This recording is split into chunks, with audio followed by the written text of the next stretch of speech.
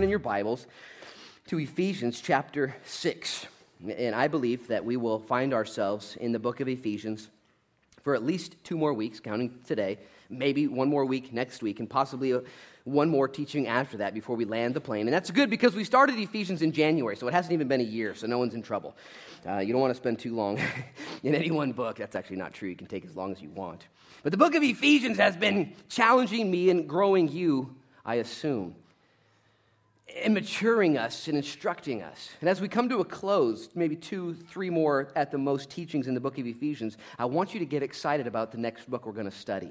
Okay, I want you to be excited about refocusing our attention and readdressing our foundation on the person and the work of Jesus Christ. We're going to go to the Gospel of Luke. Okay, the Gospel of Luke, there's 4 Gospels. All of them are narratives of the story of Jesus Christ. The Gospel of Luke, written from Luke himself. Luke was a physician, a doctor. It sounds real elevated, but really he was a slave. He was a bondservant. He was owned by a guy named Theophilus. And Theophilus was his master. And Luke wrote 2 books. 2 books he wrote, and we'll get into this in a couple weeks in the introduction time. But he wrote 2 books, and when he addressed his books, he said, "Dear Theophilus." And he wrote it to his master. Now, the cool thing is historians don't really know who Theophilus was. They actually don't know if he was a real person. Some actually speculate that he was made up in totality, a fake person. Because when you wrote letters in that day, you would be killed for it. If you talked about the gospel then, you would suffer greatly. And so writing a letter to Theophilus, it could have been esoteric because you know what Theophilus means? Theophilus means lover of God. Theophilus, the lover of God. And so Luke wrote the book of Acts and the book of Luke, maybe to a person named Theophilus, but for sure to people who loved God. And listen to this. His intention was that his audience would become Theophiluses, would become lovers of God.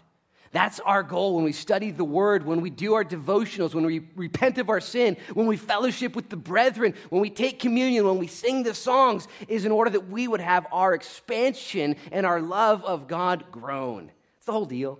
It's all about Him. As a matter of fact, I was praying with my 3 kiddos on the bridge. On the way here driving, I always hit pause on the music we're listening to, and we pray over the expanse of the bridge before we get here. We do every single Sunday. I was praying with my kids, and I was praying for their Sunday school teachers. And I was praying, God, thank you for the teachers that are going to teach them stories today that are about God. And last week, they learned the story of the Tower of Babel, which is really a story about God. And before that, they learned other stories in the Old Testament that are stories about God. And tonight, we're going to look at a story in here which is about God. And in the Gospel of Luke, it's a story about God. And every story is about God. So we would be Theophiluses, lovers of God, people of God. It's the impetus, the power, the presence is God. Okay, it's not about you. It's not about me. It's about Him. That's when life gets fun. I'm not even messing with you because your life's going to be messy, just so you know.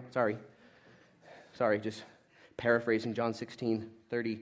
It's going to be messy, okay? Oh, but be of good cheer. I've overcome the world. I'm good. And if I'm good, you're good. We can do this. We can make this. And I'm the first one to vote for a non-messy life. Like, I'll be the first one. When I sign up for that, it's like, yeah, it doesn't work, though. It's a scam. It's a scam. 7 steps to a non-messy life. It's not going to happen. It's not going to happen. It's going to be nar. It's going to be weird. It's going to be crazy. And God says, yeah, make sure that you bring me in the story, though, because it's about me, not you. Make sure and look to me and not yourself, lest you be discouraged in your souls. Remember what the writer to the Hebrews said in chapter 12. So now as we come to the end of the story, in Ephesians chapter 6. Paul has been guiding us on this journey in the plane, and we've now put our seats in their upright position, and our bags are stowed away, and we're ready to land and to get off and go to war. Okay, read verse 10 of chapter 6 with me.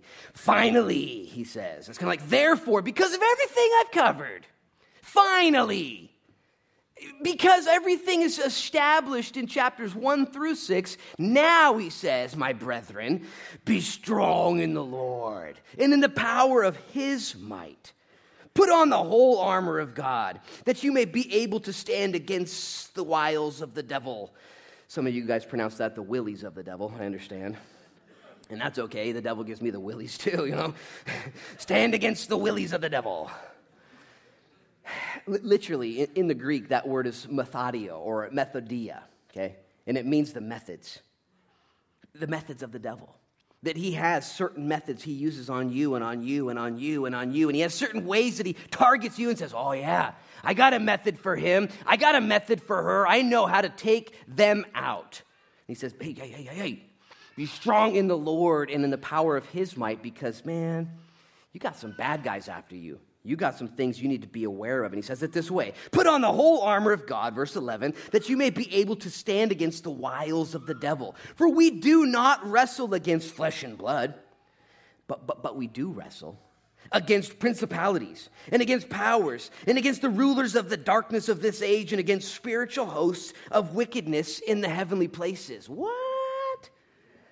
I'm not going to assume to be able to teach these 4 different categories and ranking systems of the demonic realm. But Paul lists a bunch of bad guys.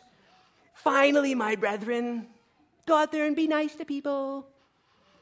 Go out there and have a good time. Make sure your shoes have double knots in them. You know? What's his final instruction? He's like, oh yeah, before we close this chapter, let me just remind you that there are bad guys after you. They're real bad. They're not even half bad. They're real bad.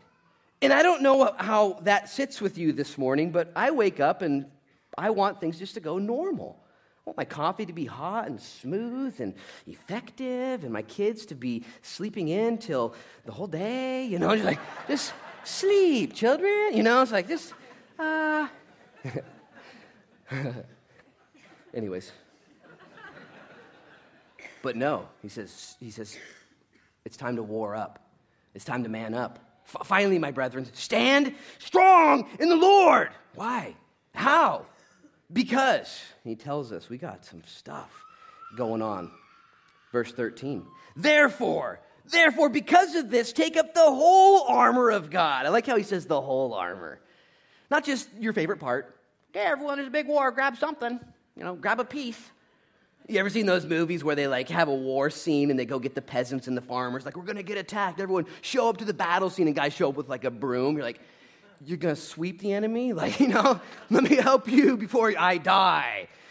He says, no, you got to armor up. You got to get strong in the Lord and the power of his might first, foundation. And then you got to get shored up, geared up, warred up, armored up, manned up. And he tells us how to do it. He tells us right here how to do it. Verse 13, take up the whole armor of God. That's the second time we've seen that phraseology, whole armor of God. Why? That you may be able to withstand in the evil day, and having done all, to stand. Stop right there and just consider this, because we won't even make it this far in today's teaching time. I need you to see this, though. It's a call to arms, and it's a call to stand. This is so simple and so clear, yet so powerful and so productive. He's calling Christians everywhere to just simply stand. In the strength of the Lord, in the power of his might, and with the full armor of God on, what do? Stand. You just stand there. You stand there and you take on the onslaught of the enemy for the rest of your life.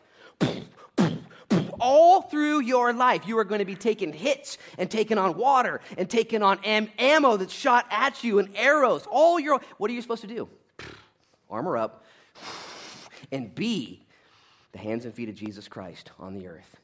Be the odd man, the odd duck, the odd family, the odd person out. That when everyone else says, hey, you know what we should do? Let's change the rules to match our wants. You know that's what's happening right now.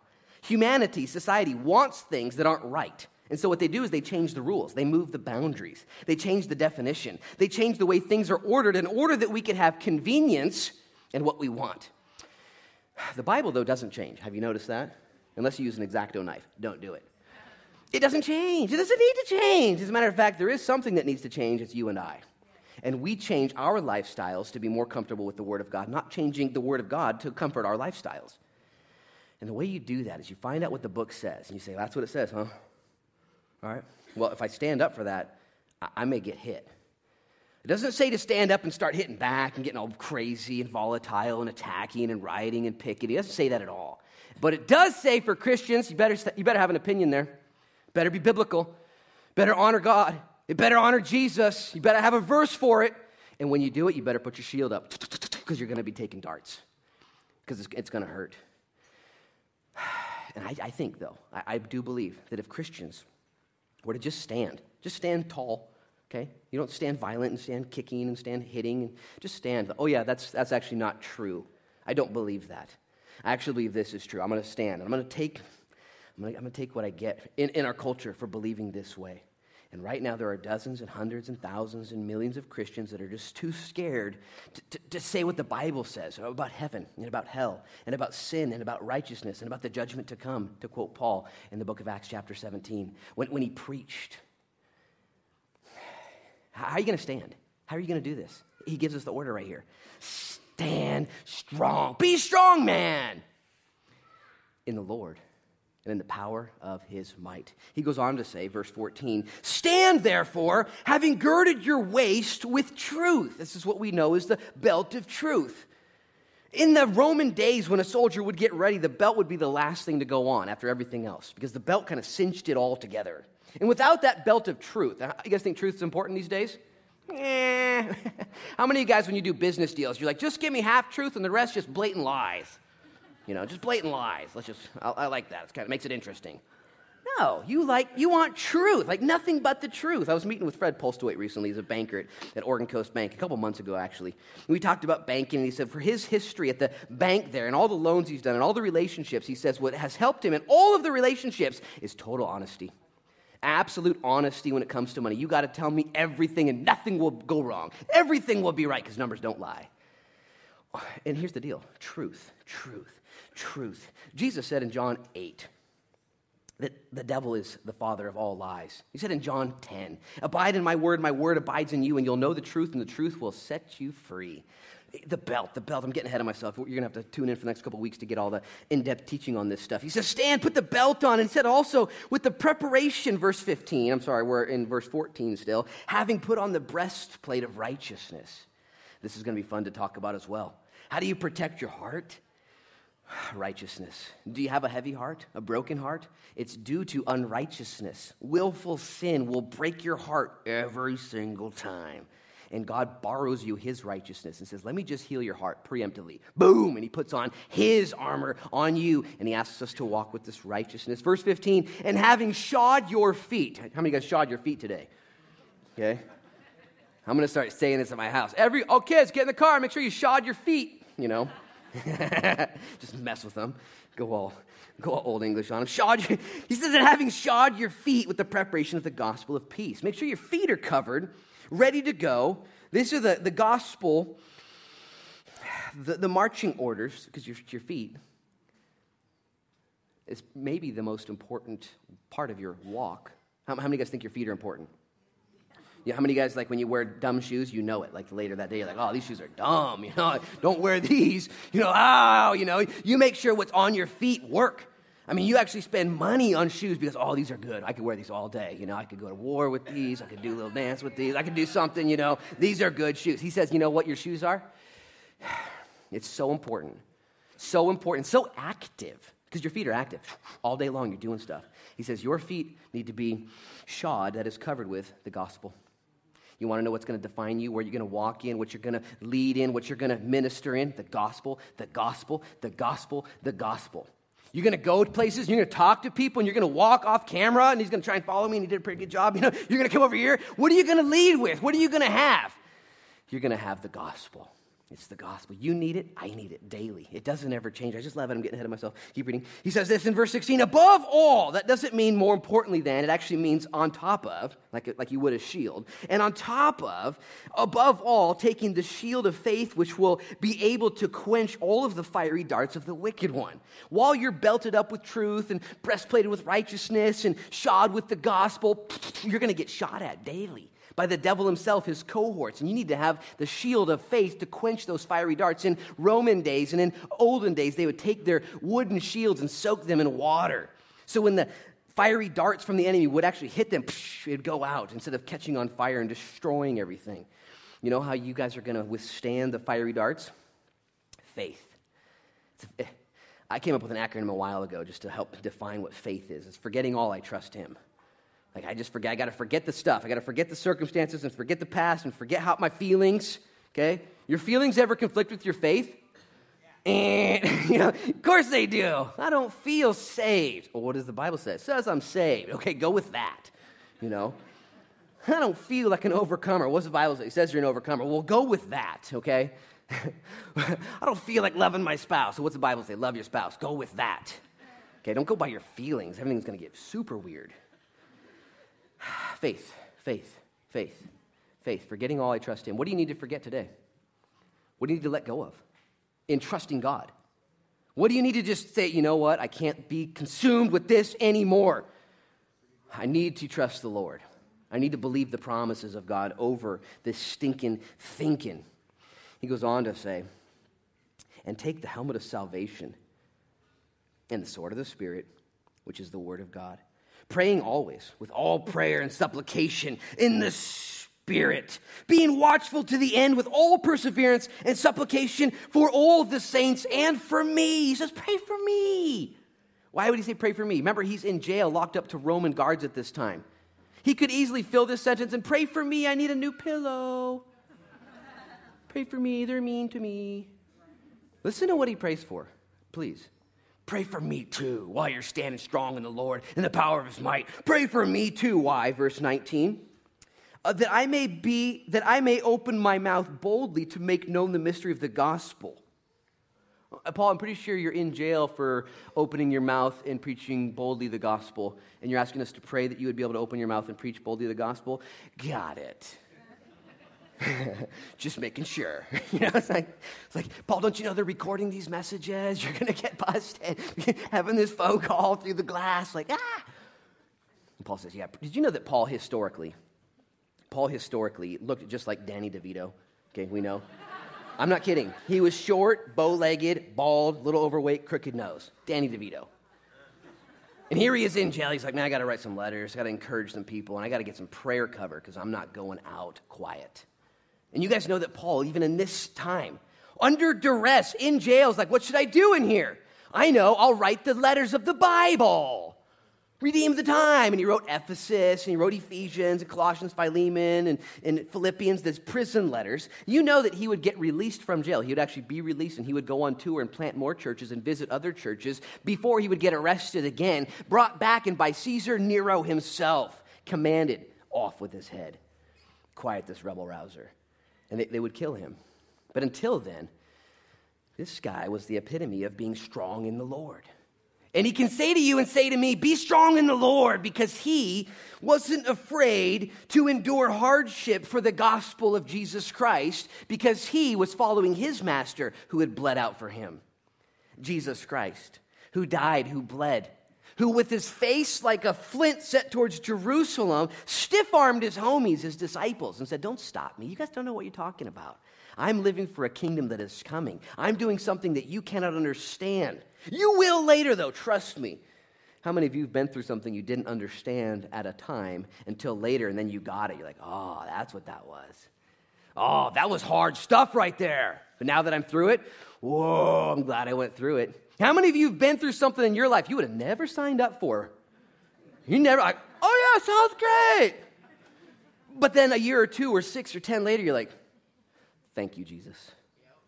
Thank you. As crazy as it sounds, that pain, that hardship, that suffering. And Paul had learned to count all things as loss, marching forward for Jesus Christ. He goes on to say, finally, for which I'm an ambassador in chains, that in it, the gospel, I may speak boldly as I ought to speak. Whoa, Paul's crazy. He just ends this letter all crazy-like. I mean, so much instruction has been given. Declaration in chapters 1 through 3, the declaration of what God has done, and then the instruction of what it means to be spirit-filled, how are we supposed to live? He's like, walk in unity, man. Walk in harmony. Walk in purity, and all this. And at the very end, he's like, oh yeah, and man up. Be strong. Put your armor on. There's a war going on. And I don't know about you, but I'm under the impression, especially as an American, one of the greatest lies that the devil has ever told is that he doesn't exist. And that's just the greatest lie he's ever told. There's all kinds of lies. He's the father of lies. Chapter 3 is the first lie ever brought into creation. And since then, every lie since then has been brought to the surface from the devil himself. He's the father of lies. He birthed them. But the best lie, the biggest lie, is that he doesn't exist. That we're wrestling against flesh and blood. That it's the people, it's the spouses, it's the boss, it's the kids, it's the governments, it's the countries, it's the communities around me. They're the problem. Ooh, and Satan just steps back and says, have fun with that. Go to the polls with that. Don't even worry about me. I'm just over here wrecking everything. And Paul says, hey guys, go out. Whoa. Finally, my brethren, be strong in the Lord and the power of his might, and put on the whole armor of God. Why? Why would we do that? And he lists the bad guys. Because you're about to get something, it's going to get crazy. Let's pray. Lord, we read your word, and we're going to study it now. And I pray in Jesus' name that you would anoint this time, Lord. We're here to get charged up, fired up, shored up, armored up, warred up. And I guarantee there's somebody here who's like, I don't know, the guy sounds like he's yelling today. I think I'm going to check out. I don't know. I'd rather just, love is my religion. And I get that, and that's part of it. But if you are here today, and you would say that you have been lulled to sleep, and you do not realize that there is an enemy, an adversary, that there is somebody who has a objective, a willy, a wile, something against you, a plan with your name on it. Yet.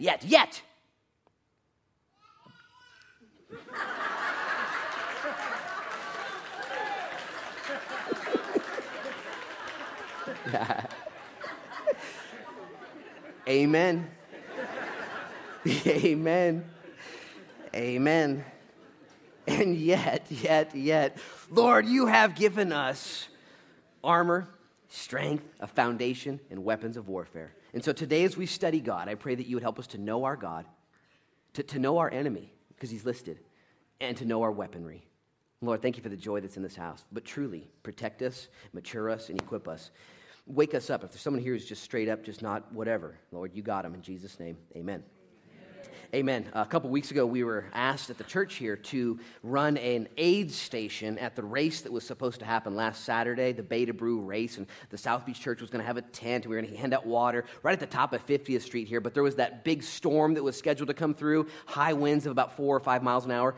I'm just kidding. You remember, on Saturday, and so they canceled it, and it couldn't happen, and so they changed the race to today. It's a Sunday, and so they knew that they couldn't use our church and our volunteers because it's a Sunday, and we're apparently doing other things on Sundays, and so I kind of forgot about the race. And so what happened is this morning I brought my kids to church here, and I went outside to do something. I saw runners going down the road here.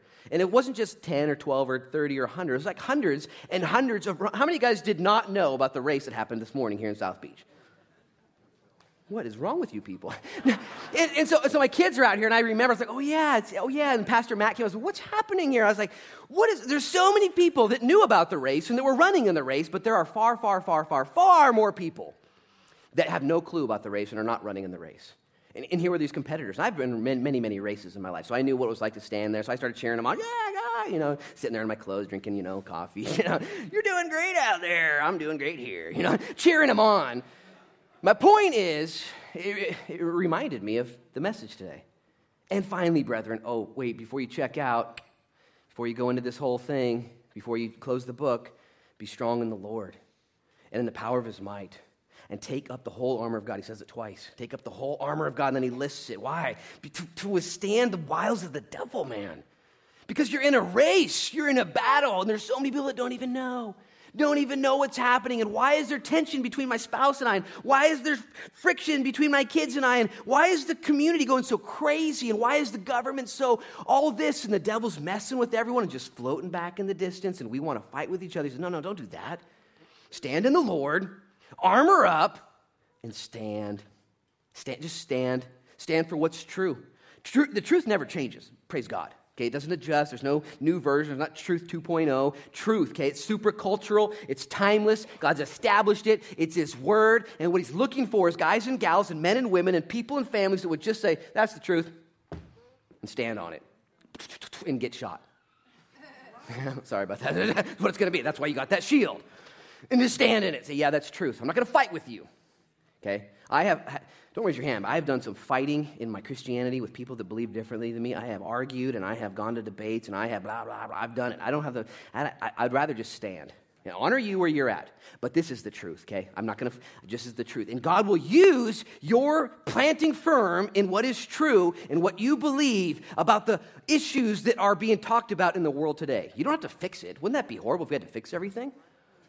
I'm not serious. I'm kidding. Wouldn't that be crazy? You got to fix it. You got to legislate. You got to vote. You got to fix it. What if he just says, stand, okay? And that will be a witness to the world of the righteousness that I have given to you, of the things that are right. Stand, and be strong. And I would just ask you a few questions. How many of you guys had life kind of explode in your face recently? Just like relationships get stressed out, or things go nutty, or things just out of your control, or maybe it's not even anything real. Maybe it's all just inside. You ever just been overwhelmed with darkness and anxiety, fear, trepidation, temptation? You ever just been sitting there having a normal day, and all of a sudden you just feel like a criminal? What the heck am I thinking? You're questioning your salvation. You're questioning your humanity. Like, I just thought crazy thoughts. What's happening? We're at war. There's a straight up war going on right now, and sometimes we just don't act like it. And so he says, no, you got to put some armor on. You got to get the shield. You got to get the shoes. You got to get the belt. You got to get the helmet. You got to get the sword. You got to get the prayer. You got to get it all. But before he goes to the armor, he tells us how to be strong. The armor will protect us. But imagine being protected and super weak. Wouldn't that be awesome? No. A super weak person going out there fully armed and just getting pushed over. And he says, no, you got to get your strength established first, which is primary. And then you've got to get warred up and armored up and suited up. The primary thing he talks about first, though, in this battle is the strength that we find in the Lord. Look at verse 10. He says, finally, my brethren, be strong in the Lord. When he says finally, he's wrapping up. It's a parenthetical thought. It's as if he's saying, because of all this stuff, because of you're so good in the Lord, because of his plan for your life, because of his provision for your sins, because of his power in your moving forward and being filled with the Holy Spirit, because of all this, finally, be strong. Be strong. Be strong. And in a day, in an age where Christianity and Christians in general don't seem to be that strong, it is a timely word for us to be strong in the Lord. To not give up, to not take flight, to not run, to not fall into sin and temptation so easily. Let me just ask you a question, kind of mess with you a little bit. Are you strong today? Are you a strong Christian? Think of some strong Christians in your life. How many you got? You got enough to fill both hands? Strong Christian. Somebody's like, man, that's just that girl, that gal, that mom, that woman, that grandma. Man, I got one. Or maybe you got two or three. Or you got strong Christians, maybe some missionary leaders or pastors or authors or, maybe real people that you know. Again, let's put it back to you. Are you strong? Would you consider yourself a strong person? Now, here's the problem. Most of you immediately started to answer your question based on how well you've been doing. Okay, listen. Most of you, when I said, are you a strong Christian? You're like, well, I don't read as much, and, I love Jesus, but I cuss a little, and, I don't really, and you started going through the list of stuff that you do. Did you notice when he says to be strong, the first thing he says is be strong in the Lord and in the power of his might, taking on the armor of God? It's all God. It's all God, because you and I are guaranteed to be messy moving forward. When Jesus Christ began to build the church, it was in Matthew 16, when he asked Peter, hey, Peter, what do everyone around us say when they hear my name?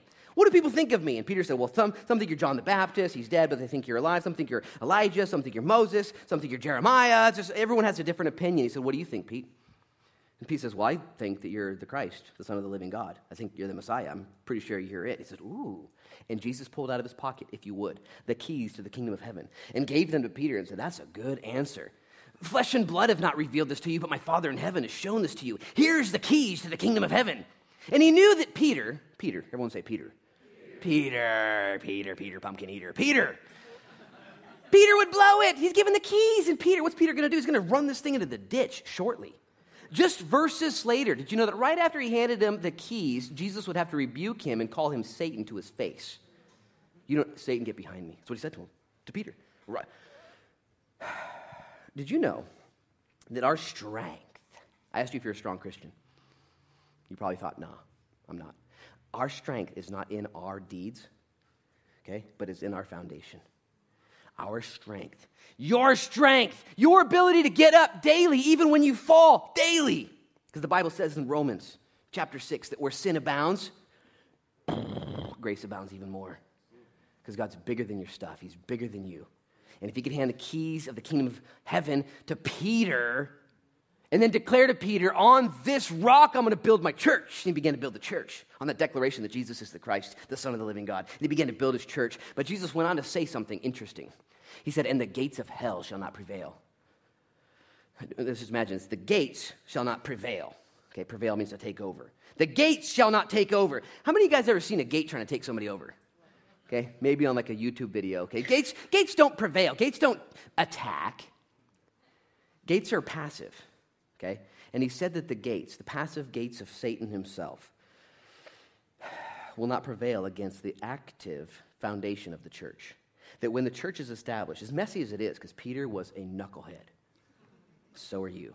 And as messy as the church is, God says, yeah, it's actually gonna be real cool when you watch it in a time-lapse version. It's gonna be real cool how it all goes down. And you watch Peter's life, and you watch your life, and you watch all of our lives in the power and in the strength of the Lord and his might. Jesus said the gates won't prevail. His point is that the church, when the church is established and standing, that's it, just standing, that the gates can't keep from the light penetrating and stealing and robbing souls out of hell. When the truth shines, the impact is seen and felt and known. How did you get saved? Truth penetrated your mind. Truth penetrated your eyes. Truth penetrated your heart. And you began to see the difference between lies and truth. And your heart was softened and you said, I like that truth stuff. That's true. And you went from your head to your knower. And your knower knew the truth. Your knower knows. And you begin to hear the truth. And the truth sets you free. The church, that's us, that's me, that's you. There's a war going on. And I'm asking you if you're strong. If you're strong in the Lord, because the church has been equipped to be a church that is on the move, that is strong in the Lord. Look at verse 10. Finally, my brethren, be strong in the Lord and in the power of his might. I'm going to break these down for you so you really understand this. The power of his might and in the Lord. First of all, let's just talk about the supremacy of God. If you are in the Lord, okay, if you're in him, the Bible says in Romans chapter 8 that there's therefore now no condemnation for you. You're in the Lord. It's a done deal. You're set. You're saved. You're secure. Boom. It goes on in the same chapter, Romans chapter 8, to say that not only if you're in the Lord are you away from condemnation, but you are guaranteed all things are going to work together for good. Somehow, some way, in God's recipe of life, everything's going to be good for you. Crazy. Even the stuff that's not good, isolated and by itself, compared to and connected with and included with everything else. He also says that you as a Christian are guaranteed to be conformed into the image of his likeness. He also says in Romans chapter 8 that there's nothing formed that shall be able to separate you from his presence. Not death nor life, not big nor small, not up nor down, not in nor out, not nothing ever, anything. Or he even says anything imagined. What? I can imagine some crazy stuff. Your strength comes from being in the Lord. Now, if you believe this, okay, I'm not kidding you, and you wake up and you've blown it the night before, or you find yourself with some real tough stuff ahead of you, or you don't have all the answers, or you find yourself overwhelmed, or you find yourself attacked, taking on water, but you're in the Lord, the smile can grow. And you can find yourself realizing, I'm good. Not because of me. I'm good in spite of me. Now, when you do this, when you have this kind of strength that is yours, because I asked you if you're strong. I said, what kind of Christian are you? Strong. And you probably instantly started thinking about your prayer time, and all this, and your weaknesses, and your sin. And as soon as I take care of the sin, I'll be super strong, man. You know, I'm like, okay, that's cool. You know, and you should take care of that sin, duh. But your strength is in the Lord. And when you believe this, and you stand in him, three things happen. Number one, when you're standing in the Lord, and that's where your strength is, not based on your own performance, but your stance in him. When that's where your strength comes from, you please God the Father. God is happy. All of you, whether you know it or not, you just want to make the Father happy. You want to hit it out of the park. You want to just crank one out. And God says, yeah, just stand in me. Even in your mistakes, stand in me. May your strength and your comfort be in me. Not do you only please the Father, but you witness to the people around you. Did you know that when you stand confident in God, when you truly believe that you're good, oh, I'm good. Even though I'm out of control, even though I'm in debt, even though I just wrecked this, even though I'm overwhelmed, I'm in the Lord, man. I'm in the Lord, and he'll work this out. God stops all of heaven and says, stop right there. Everyone, come here, to the banister. Everyone look. Standing in faith in the midst of his stuff. Look, everyone look. And God shows off your faith. It's impossible to please God apart from faith. Okay, it's impossible. But with faith, you can please the Lord. The third thing that happens, not only do you please God, not only do you encourage the people watching, but you also tick off the devil real bad. I'm not kidding you. When you stand in the midst of your stuff in the Lord, where's your strength come from? Is it from batting 1,000? Is it from doing perfect? Is it from never failing and never falling? I sure hope not. No. It is from standing in the Lord. And you tick the devil off and you encourage people and you glorify God and he's happy. You know what? I went into Lincoln County Jail earlier this week to visit. I'm a little crazy, but not that crazy, right? And we'll see. And I went to visit one of our own, one of our guys. It's a friend of mine. We wrestled together. I coached his daughter on my soccer team. It's one of ours. He made some mistakes. He went too far, broke the law, got busted. Okay, it's one of ours, so he just went too far. And I went there, and there he is in tears, weeping, and we're crying together between the glass. And I said, look, I don't know what's going to happen. I'm going to advocate for you tomorrow at 4:30 in the courtroom tomorrow. I'm going to try and, I'll do what I can. But worst case scenario, you are still winning, okay, in the Lord. Okay, you're repentant, you're forgiven, you are still victorious. God's colorblind. He doesn't see your orange jumpsuit and my whatever I got on. He doesn't see a difference between us. He sees you standing in the Lord, confident, in the middle of your stuff. And he sees me and you and us standing in the Lord in the power of his might. And when I told this guy, I said, when you do that, you're going to please the Father. And you're going to encourage the people up in heaven watching, the host of heaven. Hebrews chapter 11 tells us that. The people around you, the cellmates that know this guy, he's a community member. The guards that know him, the people, what are you doing here? He's like, dealing with stuff. And you're going to tick the devil off. I said, you made some mistakes, you're here, but guess what? You're going to heaven when you die. You're anointed with the Spirit until then. You're a disciple of the Lord, and guess what? God's sending people to Haiti next week, and he's sending people to South Beach Church, and apparently he's sending people to Lincoln County Jail, okay? He's sending people everywhere. I don't care where you go. I don't care. Be anointed. Be strong in the Lord. And he began to laugh. He said, it's the first time I've laughed in like 4 days. I've been puking in here. I see it. I prayed with them. Are you a strong Christian? In the power of his might. These two words are interesting because power and might are different. Might is like reserved power. It's like when you see a bodybuilder just sitting in the gym, just huge and all just muscular, that's a cool word, muscular and massive, and just kind of like, wow, that guy's got might, It's kind of like how you guys look at me sometimes, I'm just kidding. I'm kidding. Thank you for the laughter over here. I appreciate that. Listen, but it's reserved power. When you see a strong guy, you're like, dude, they're not even doing anything. Did you know that your God has reserved power? I mean, the might of our King, be strong in the Lord. That's where I'm at. I'm not in Lincoln County Jail. He doesn't see the walls here. He sees Lincoln County Jail the same way he sees the walls of Walmart. It's the same. You walk in, I'm still just anointed and in the Lord, and it's in the power of his might. Might is reserved power, and power is the exercise of that might. When God's doing stuff. Where's your strength come from today? Are you a strong Christian? You start to check yourself. Or are you so confident in who your God is no matter what happens? Even if you blow it, even if you're like Peter, even if you're like our friend, even if you're like your pastor, even if, where's your strength come from? It comes from the Lord and the power of his might. And the power, your strength is in the might exercise, which is what he's doing. You guys know God's doing stuff right now. Right now, there's people getting baptized in less than a couple hours, okay, in the Alsea River, at Agate Beach. There's people getting baptized. We had a garage sale. Tons and hundreds of people came to the church here, and we're having a night of worship. We're sending people to Haiti. God is doing stuff all of the time, whether you feel like it or not. Where's your strength come from? Well, I got up early. Feel pretty good today. Got up at 10. What? Or where's your strength come from? Is it in you or is it in him? He then tells us to put our armor on. He gets to that part, but he doesn't start there. He starts with the foundation, which is him. And he says it this way. He says, put on, verse 13, or verse 11, put on the whole armor of God that you may be able to stand against the wiles of the devil. The wiles, the methods. Did you know that Satan is real good at what he does, okay? On his business card, if he's ever to hand you one, it will say, hello, my name is the devil. I'm the father of lies, and I only intend to steal, kill, and destroy from you. Would you like to make a deal?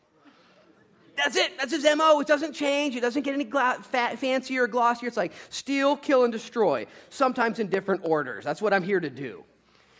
I've got to let you know, he's good at it. He's been doing it for centuries, millennials, generations. He's been doing it forever. And he's been doing it with patience, and he's learned all the tricks. And the thing about this word here, wiles, it means methods, different ways. Did you know that the devil has a method for you and for you and for you and for you and for me? Different methods. And he's so patient. Did you know that guys like me, people like you, he'll put a method on you that has a 20-year plan. We might not get them in day 1, maybe even in year 5, maybe not even year 15, but right around year 20, or maybe like King David, right around when he's in his 50s, 55. That's when we'll get David off course, and he'll start to take his armor off, and we'll get him to go down the road he shouldn't go on. And Satan is so patient. He says, you got to be ready in the Lord, in the power of his might, and armored up to withstand the wiles of the devil. Now we're going to learn about the armor in the next couple of weeks. I actually intended to teach all the way to verse 17 today, and I don't even think we've taught any verses yet, but let me just explain to you some thoughts you can process, and I hope you really get the core of this message. I'm 38 years old. I got a lot going. I got a wife and 3 kids. I got a great church, great community. I'm super excited about what's happening here. But most of you know me real little.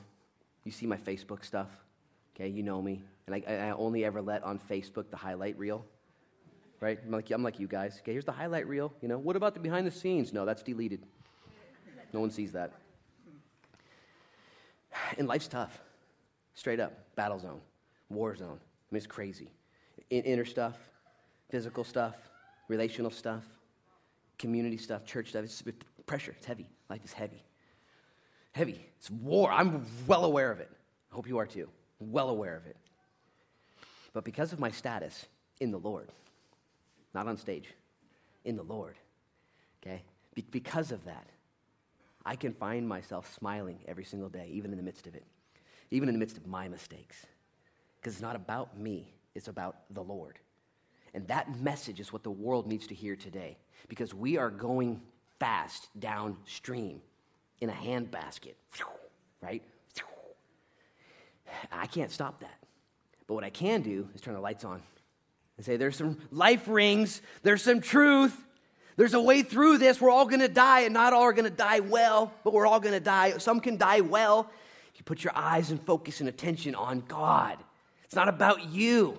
It's about him and his gift. And the strength that comes from that is immovable. But there are ways that you can become stronger or weaker, are there not? Not just with this armor. As a matter of fact, I consider myself a pretty strong guy. I like to work out physically. I go to do CrossFit, and I keep track of my records, and I make sure nobody beats me. It's a sick, competitive, weird part about me.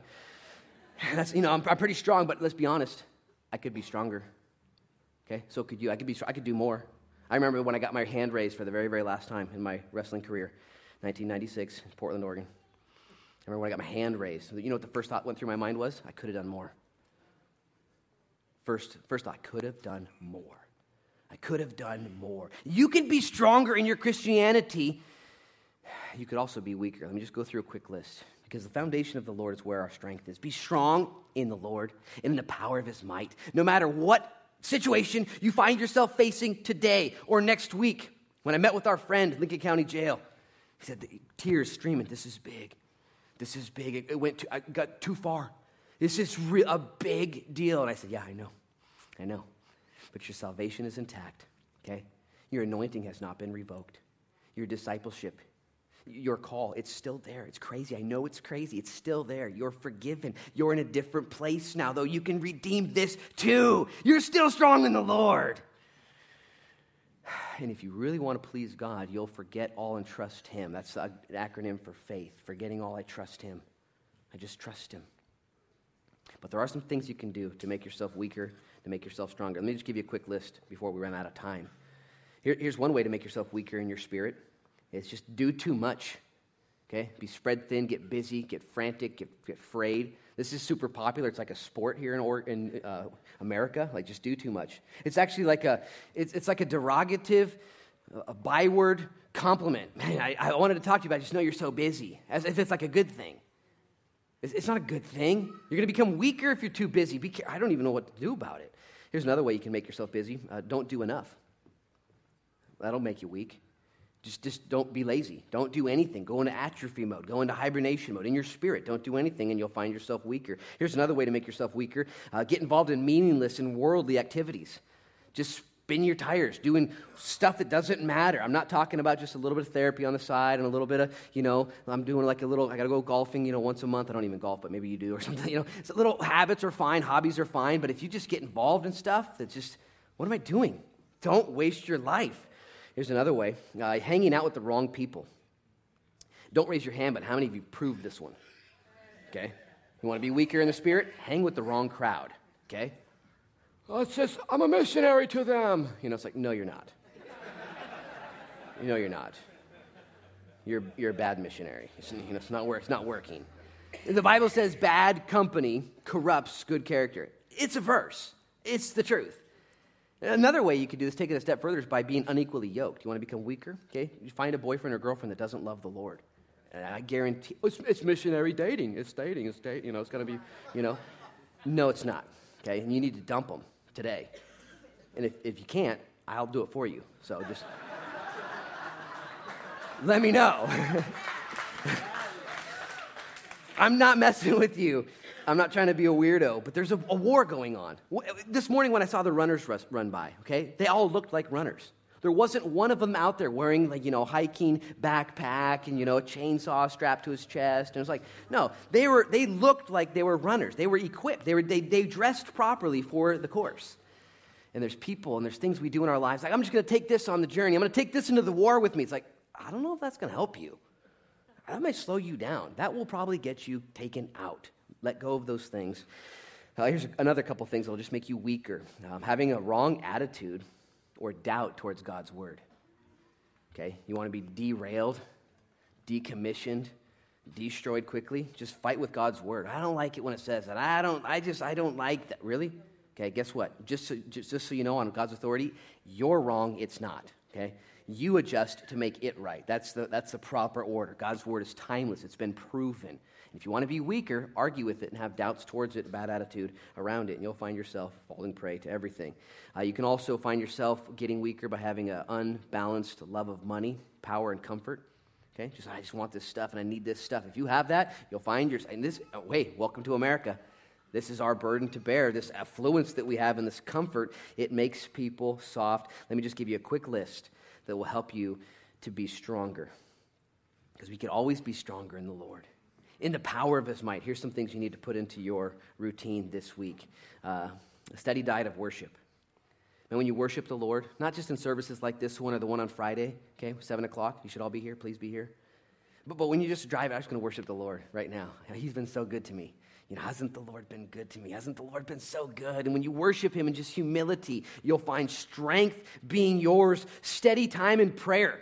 Okay, this is the secret sauce. Where you pray for yourself, you pray for your spouse, you pray for your kids, you pray for your business, you pray for your town, you pray for your church. This discipline is largely ignored. Steady time in the Word. If you're here today and you need to repent of your lack of the Word in your life, you need to repent and say, Lord, give me time in your Word that I might be strengthened and become nearer to you through that discipline. Steady time in fellowship. Okay, Christianity is not a spectator sport. It's not an isolationist sport. It's fellowship one with another.